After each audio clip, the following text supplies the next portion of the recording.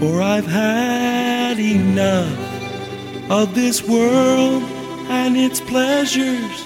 I will arise and go forth to the house of my Yah. I will arise and go forth to the house of my Father. I will arise and go forth to the house of my Yah. House of my Yah.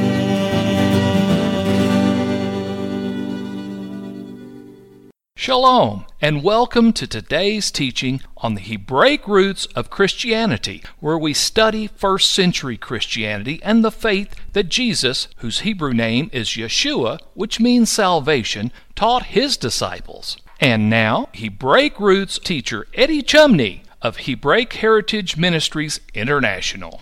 Shalom. I'm Eddie Chumney of Hebraic Heritage Ministries, and we welcome you to today's teaching on the subject, What the Rabbis Teach About the Messiah and the New Testament Application. This is part 3 of the series. Now let's look at how the Messiah is associated in the rabbinic expectation to Isaiah chapter 9 verse 6. On the Sanchino Midrash Rabbah, volume 7, page 22, it is written, another explanation. He said to him, I have yet to raise up the Messiah, of whom it is written, for a child is born unto us. That refers to the Messiah. In Joseph Klausner's book, The Messianic Idea in Israel, on page 56, referring to the Messiah in Isaiah chapter 9 verse 6, he writes that there would be a personal Messiah, and what's written about him is, for unto us a child is born. And then Isaiah chapter 11 verse 1, it said about the Messiah, there shall come forth a shoot out of the stock of Jesse. Yeshua is from the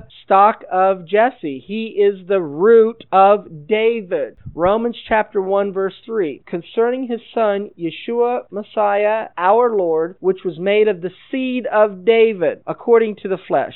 So the connection is made between the Messiah, Isaiah chapter 9 verse 6, unto us a child is born, and he's from the root of Jesse. And so the Brit Hadashah, or the New Testament application, does make this claim. Revelation chapter 5 verse 5, and one of the elders said unto me, weep not, behold, the Lion of the tribe of Judah, the root of David, has prevailed to open the book and to loose the 7 seals thereof. Revelation 22 verse 16, I, Yeshua, have sent my angel to testify unto you these things in the churches. I am the root and the offspring of David, and the bright and the morning star. In Isaiah chapter 9 and verse 7 in the King James Bible, after it says in Isaiah chapter 9 verse 6, unto us a child is born, it says in verse 7, in the increase of his government and peace there shall be no end. In the book, From Exile to Redemption, Volume 2, page 83, written by Rebbe Menachem Schneerson, he explains that in the Hebrew text, there is a Hebrew grammatical irregularity in the text, because there appears in the middle of a Hebrew word the Hebrew letter mem, which is closed. And grammatically in Hebrew, you only have a closed mem at the end of a word. It does not appear in the middle of a word. But Rebbe Schneerson points out here in Isaiah in chapter 9, which is verse 7 in our Bibles, for the increase of the realm and for peace without end. Our sages have taught that the closed letter mem, which normally appears at the end of a Hebrew word, in this verse appears in the middle of the word, and this closed mem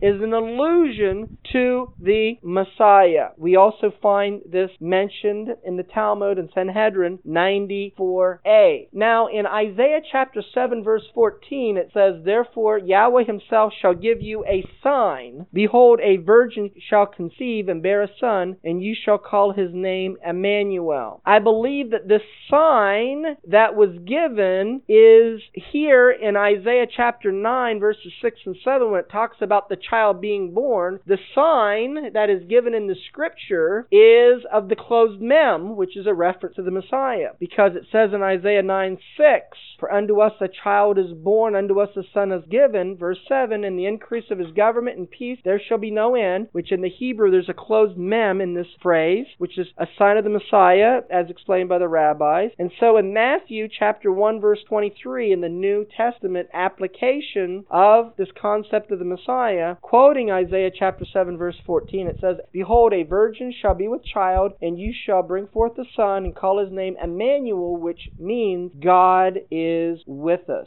So the sign is not only a virgin birth, which Matthew 1:23 relates to Isaiah 7:14, but the sign is also found in Isaiah chapter 9 verses 6 and 7 when it speaks about the Messiah and him being born, and there's a closed mem in reference to the Messiah. In the Soncino Midrash Rabbah, volume 3, page 238, the Messiah is seen as being a firstborn. It is written, I make the king Messiah a firstborn, as it says, I also will appoint him firstborn. Psalm 89 verse 28. You have to remember, sometimes since I'm quoting the scriptures and using what the rabbis are quoting from the scripture, sometimes a verse may be off by one from what it actually is in our Bibles, okay? So when you're looking up these verses, be reminded of that. Yeshua in the New Testament, in the application and the expectation that the Messiah would be a firstborn, Yeshua is referred to as a firstborn. Luke chapter 2 verse 7, and she brought forth her firstborn son, and wrapped him in swaddling clothes, and laid him in a manger, because there was no room for him in the inn. So in a literal sense, Yeshua is the firstborn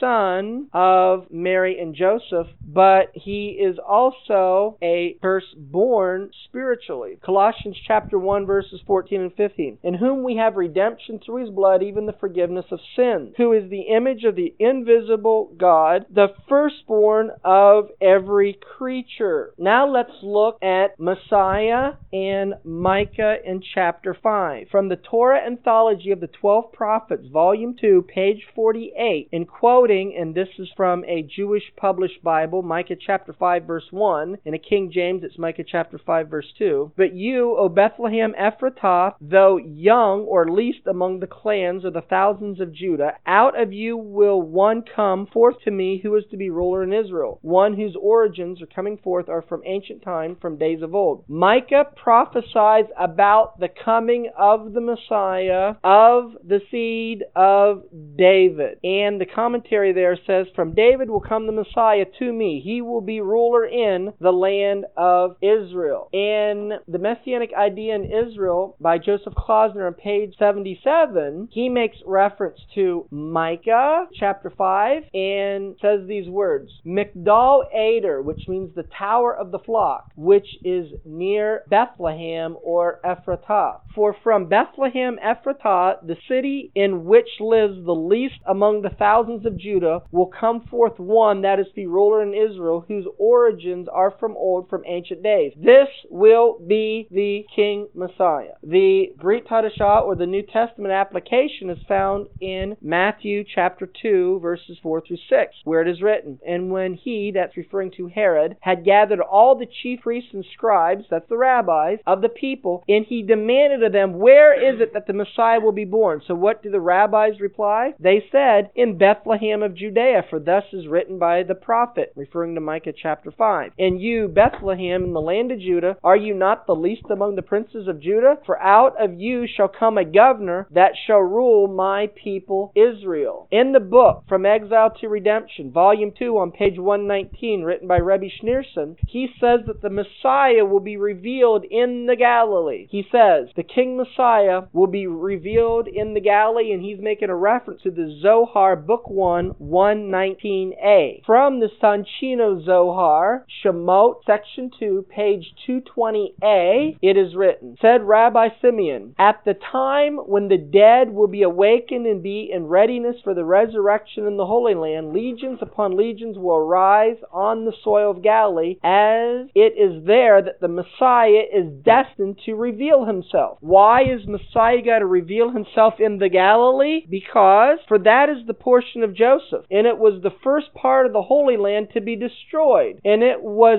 there that the exile of Israel and their dispersion among the nations began, as Scripture says, but they are not grieved for the hurt of Joseph. Amos chapter 6, verse 6. So the Brit Hadashah Hadashah, or the New Testament application to this expectation, is in Matthew chapter 4, verses 12 and 13 and verse 17, where it is written, "Now when Yeshua had heard that John was cast into prison, he departed into Galilee. And leaving Nazareth, he came and dwelt in Capernaum, which is upon the seacoast, in the borders of Zebulun and Naphtali." Matthew 4:17. "And from that time," from where? From the time that he went into the Galilee. "From that time Yeshua began to preach and to say, 'Repent, for the kingdom is at hand.'" He revealed himself, and his public ministry begins in the Galilee, exactly according to rabbinical expectations. Another understanding regarding the Messiah is that the Messiah will be at the level of Adam before he sinned. Well, if he's at the level of Adam before he sinned, that means before Adam sinned, he was without sin. So if he's at the level of Adam before he sinned, then he would have to be without sin. That's the connection I would make. Okay, From Exile to Redemption, Volume 2, page 121, written by Rebbe Menachem Schneerson, he writes, "Messiah will be at the level of Adam before the sin of the tree of knowledge." This is hinted at in the verse describing the Messiah, where it says from Isaiah in chapter 52, verse 13, that he will be exalted and extolled and very lofty. The Hebrew word for very is meod. If you transpose the letters,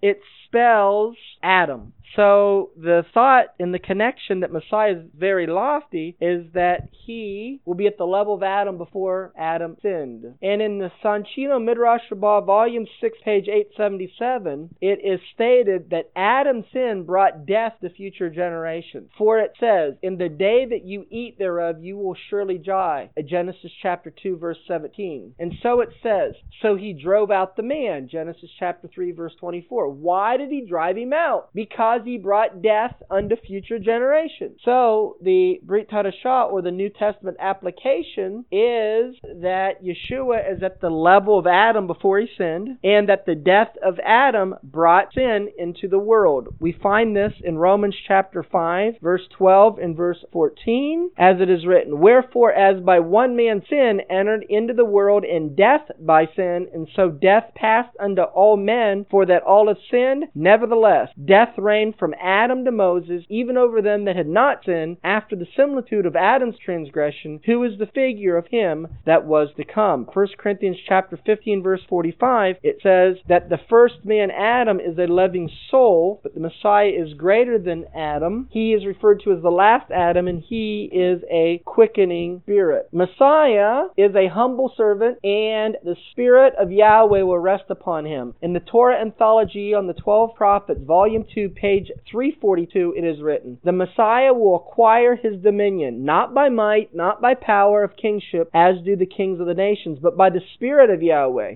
Similarly, Isaiah said, "And there will come forth a shoot out of the stock of Jesse, and the Spirit of the Lord will rest upon him." Isaiah chapter 11, verses 1 and 2, and he said, "Behold, my servant, whom I uphold, my elect one, in whom my soul delights, I have put my Spirit upon him." That's Isaiah chapter 42, verse 1. So therefore the Messiah is seen as being the servant of Yahweh, and Yahweh puts his Spirit upon him. And he said further, "A bruised reed will he not break." In the Torah Anthology of the 12 Prophets, volume 2, page 405 and 406, making a reference to Zechariah chapter 9, verse 9, we're told that the Messiah would be humble. Zechariah 9:9, "Exalt, O daughter of Zion, shout, O daughter of Jerusalem, behold, your king is coming to you." The commentary is, because it goes on to say in verse 9 that he's riding on a donkey. The prophet proclaims the coming of the Messiah. The Messianic king will be humble. As Isaiah says, "He will not cry, nor lift up, nor cause his voice to be heard in the street." Isaiah chapter 4, verse 2. So the servant in Isaiah chapter 4, the rabbis see as being the Messiah. He will come riding on a donkey and not lack for money, since everything will belong to him. He will ride on a donkey as a mark of his deep humility. Now, the Brit Hadashah, the New Testament application to this rabbinic expectation and thought, is found in Matthew chapter 3, verse 16, and Philippians chapter 2, verse 5, and verses 7 and 8, as it is written, "And Yeshua, when he was immersed," or mikvud, went up straightway out of the water, and lo, the heavens were opened unto him, and he saw the Spirit of God descending like a dove and lighting upon him. The Messiah, Yeshua, has the Spirit of Elohim upon him, and then we can see his humility in Philippians chapter 2, verse 5 and verses 7 and 8. Let this mind be in you, which was also in Messiah Yeshua, but made himself of no reputation, and took upon him the form of a servant, Isaiah 42, and was made in the likeness of men. And being found in fashion as a man, he humbled himself and became obedient unto death, even the death of the tree. So Rebbe Menachem Schneerson says in the book From Exile to Redemption, volume 2, page 7, that Messiah will be more exalted than Moses. He writes, the sovereignty of Messiah will be more elevated than that of Moses, our Rebbe. The above observation throws light on the two views cited by the sages on the verse from Isaiah 52, verse 13, which says, behold, my servant will prosper, he will be uplifted and exalted and held very high. According to one view, Messiah will be more exalted than Isaac, and according to another view, Messiah will be more exalted than Moses. In the Torah Anthology of the 12 Prophets, volume 2, page 343, it also specifies that Messiah will be more exalted than Moses. It is written, quoting once again from Isaiah 52, verse 13, the Messiah is called a great mountain because he will be greater than the forefathers of the Jewish people. As it says, behold, my servant will prosper, he will be exalted and lifted up, and will be very high. He will be higher than Moses, and he will be high above the ministering angels. The Brit Hadashah, the New Testament application to this rabbinic expectation of the Messiah, is found in Hebrews chapter 3, verses 1 through 3 and verses 5 and 6, as it is written, wherefore, holy brethren, partakers of the heavenly calling, consider the apostle and high priest of our profession, Messiah Yeshua, who was faithful to him that appointed him, as also Moses was faithful in all his house. For this man was counted worthy of more glory than Moses, inasmuch as he who has built the house has more honor than the house itself. Moses was verily faithful in all his house as a servant, for a testimony of those things which were bespoken after, meaning the Messiah. But Messiah as a son over his own house. So Messiah is more exalted than Moses, is what the book of Hebrews chapter 3 says. The last concept that we're going to cover is the role of the Messiah to bring restoration from what came into the world from the sin of Adam in the Garden of Eden. And we're going to see this by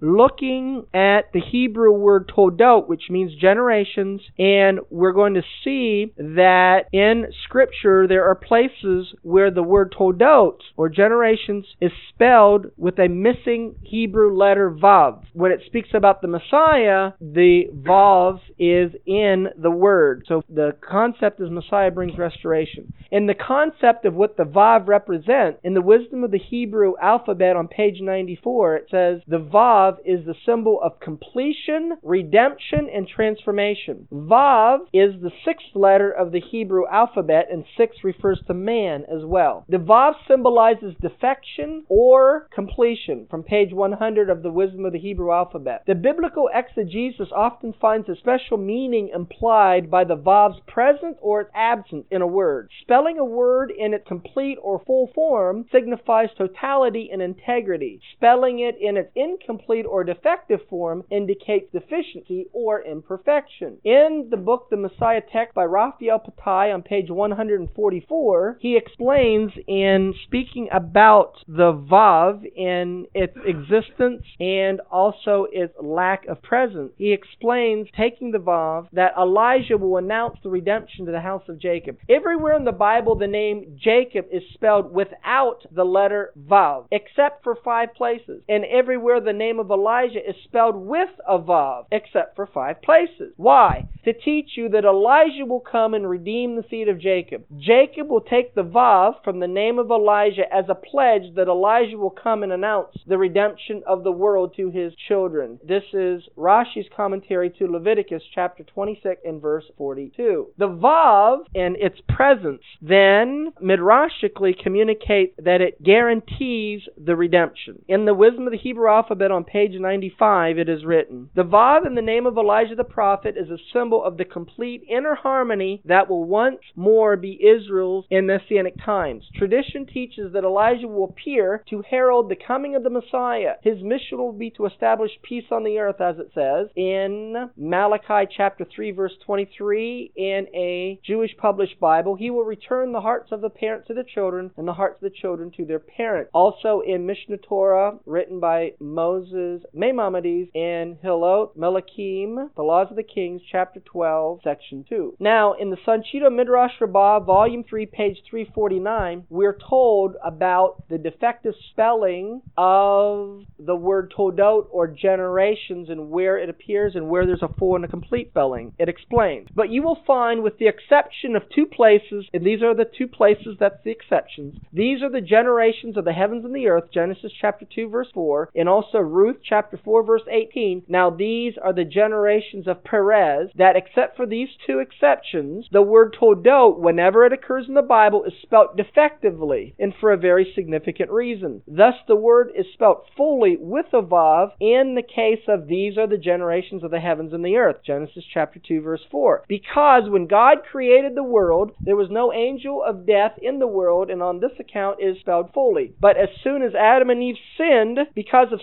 sin, the vav became defective, and all the Toldot, or the word generations, mentioned in the Bible. But when Perez arose, his generations were spelt fully again, because from him Messiah will arise. And in his days God will cause death to be swallowed up, as it says, "He will swallow up death forever," Isaiah chapter 25, verse 8. So, the role of the Messiah is to bring restoration. This can be seen by the Hebrew word Toldot and the vav. Here in Genesis chapter 2, verse 4, I have the Hebrew for you, and you have the word Toldot. You see there's a vav. There's two vavs in the word Toldot. Genesis chapter 2, verse 4 is before Adam and Eve sinned. After Adam and Eve sins, we have a defective spelling of Toldot. Either we have the vav that occurs at the beginning of the word, or the vav is at the end of the word. And in Genesis chapter 5, verse 1, when it speaks about the generations of Adam, there is only one vav, and it occurs at the beginning of the word. Then we have the full restoration in Ruth chapter 4, verse 18. You have two vavs, and this is speaking about the genealogy from which the Messiah will be born, teaching you that the Messiah will come and he will bring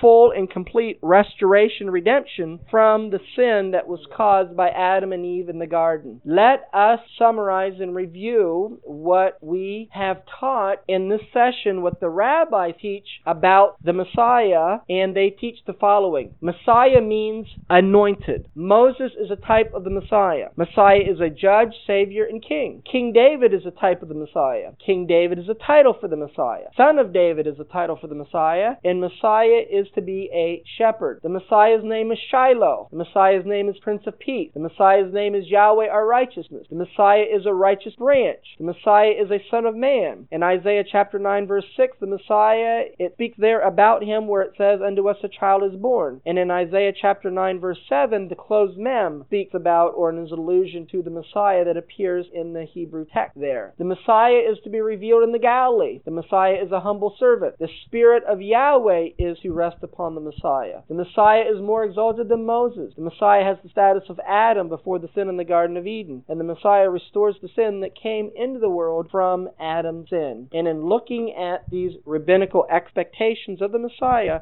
we correlated and we saw that all of these expectations are recorded in the New Testament, speaking about Yeshua the Messiah. So thus we can see that the Brit Hadashah, or the New Covenant, is a very Hebraic written book, and we can understand it if we have a Hebraic background to realize what is being communicated to us when we read the Brit Hadashah. Well, that's going to conclude part 3 of the series on the subject, What the Rabbis Teach About the Messiah and the New Testament Application. Shalom in Yeshua the Messiah. Amen. Thank you, Eddie. This is Stephen Morgan, and all of us here at Hebraic Heritage Ministries pray that you have enjoyed today's teaching. If you've been blessed, will you help us to share this message with others? Hebraic Heritage Ministries is supported by your generous financial gifts. In order to help you in your studies and to help us share this message with others, we are offering today the DVD Yeshua the Lawgiver for free for a love gift of any amount to the ministry. Hebraic Heritage Ministries also offers a monthly discipleship program. If you are interested in starting a fellowship group in your area, let us know. We would like to help you. Please contact us for more details. Our website is Hebroots.org. That's Hebroots.org. We would like to hear from you. Please send us an email. Finally, in order to take advantage of today's free offer, please mention this product offer and please mail your love gift to Hebraic Heritage Ministries, P.O. Box 81, Strasburg, that's Strasburg, Ohio, 44680. Until next time, may Yeshua richly bless you.